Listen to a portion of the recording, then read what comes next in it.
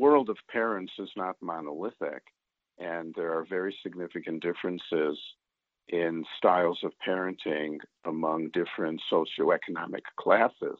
The working class, lower middle class, often parents differently than the more conventionally educated upper middle class.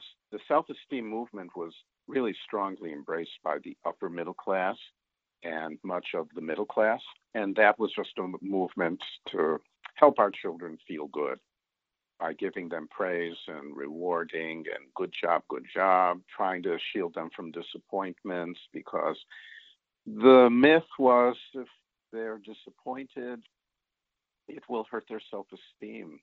If they fail at something, it will hurt their self-esteem. So let's do all we can to prevent them from experiences of failure.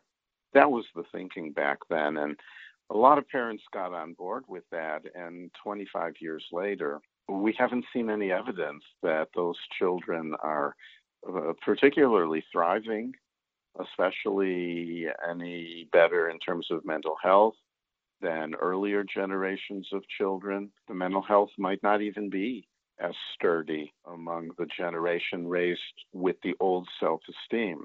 And so I coined the phrase the new self-esteem and write about it as a very different approach, promoting a sense of worthiness in our kids from the inside out and not from the outside in. Good job, trophies for everyone. That's what we gave our children, and I call it from the outside in. We hope that that would build inner confidence. It didn't seem to do that. So my new self-esteem is an approach from the inside out.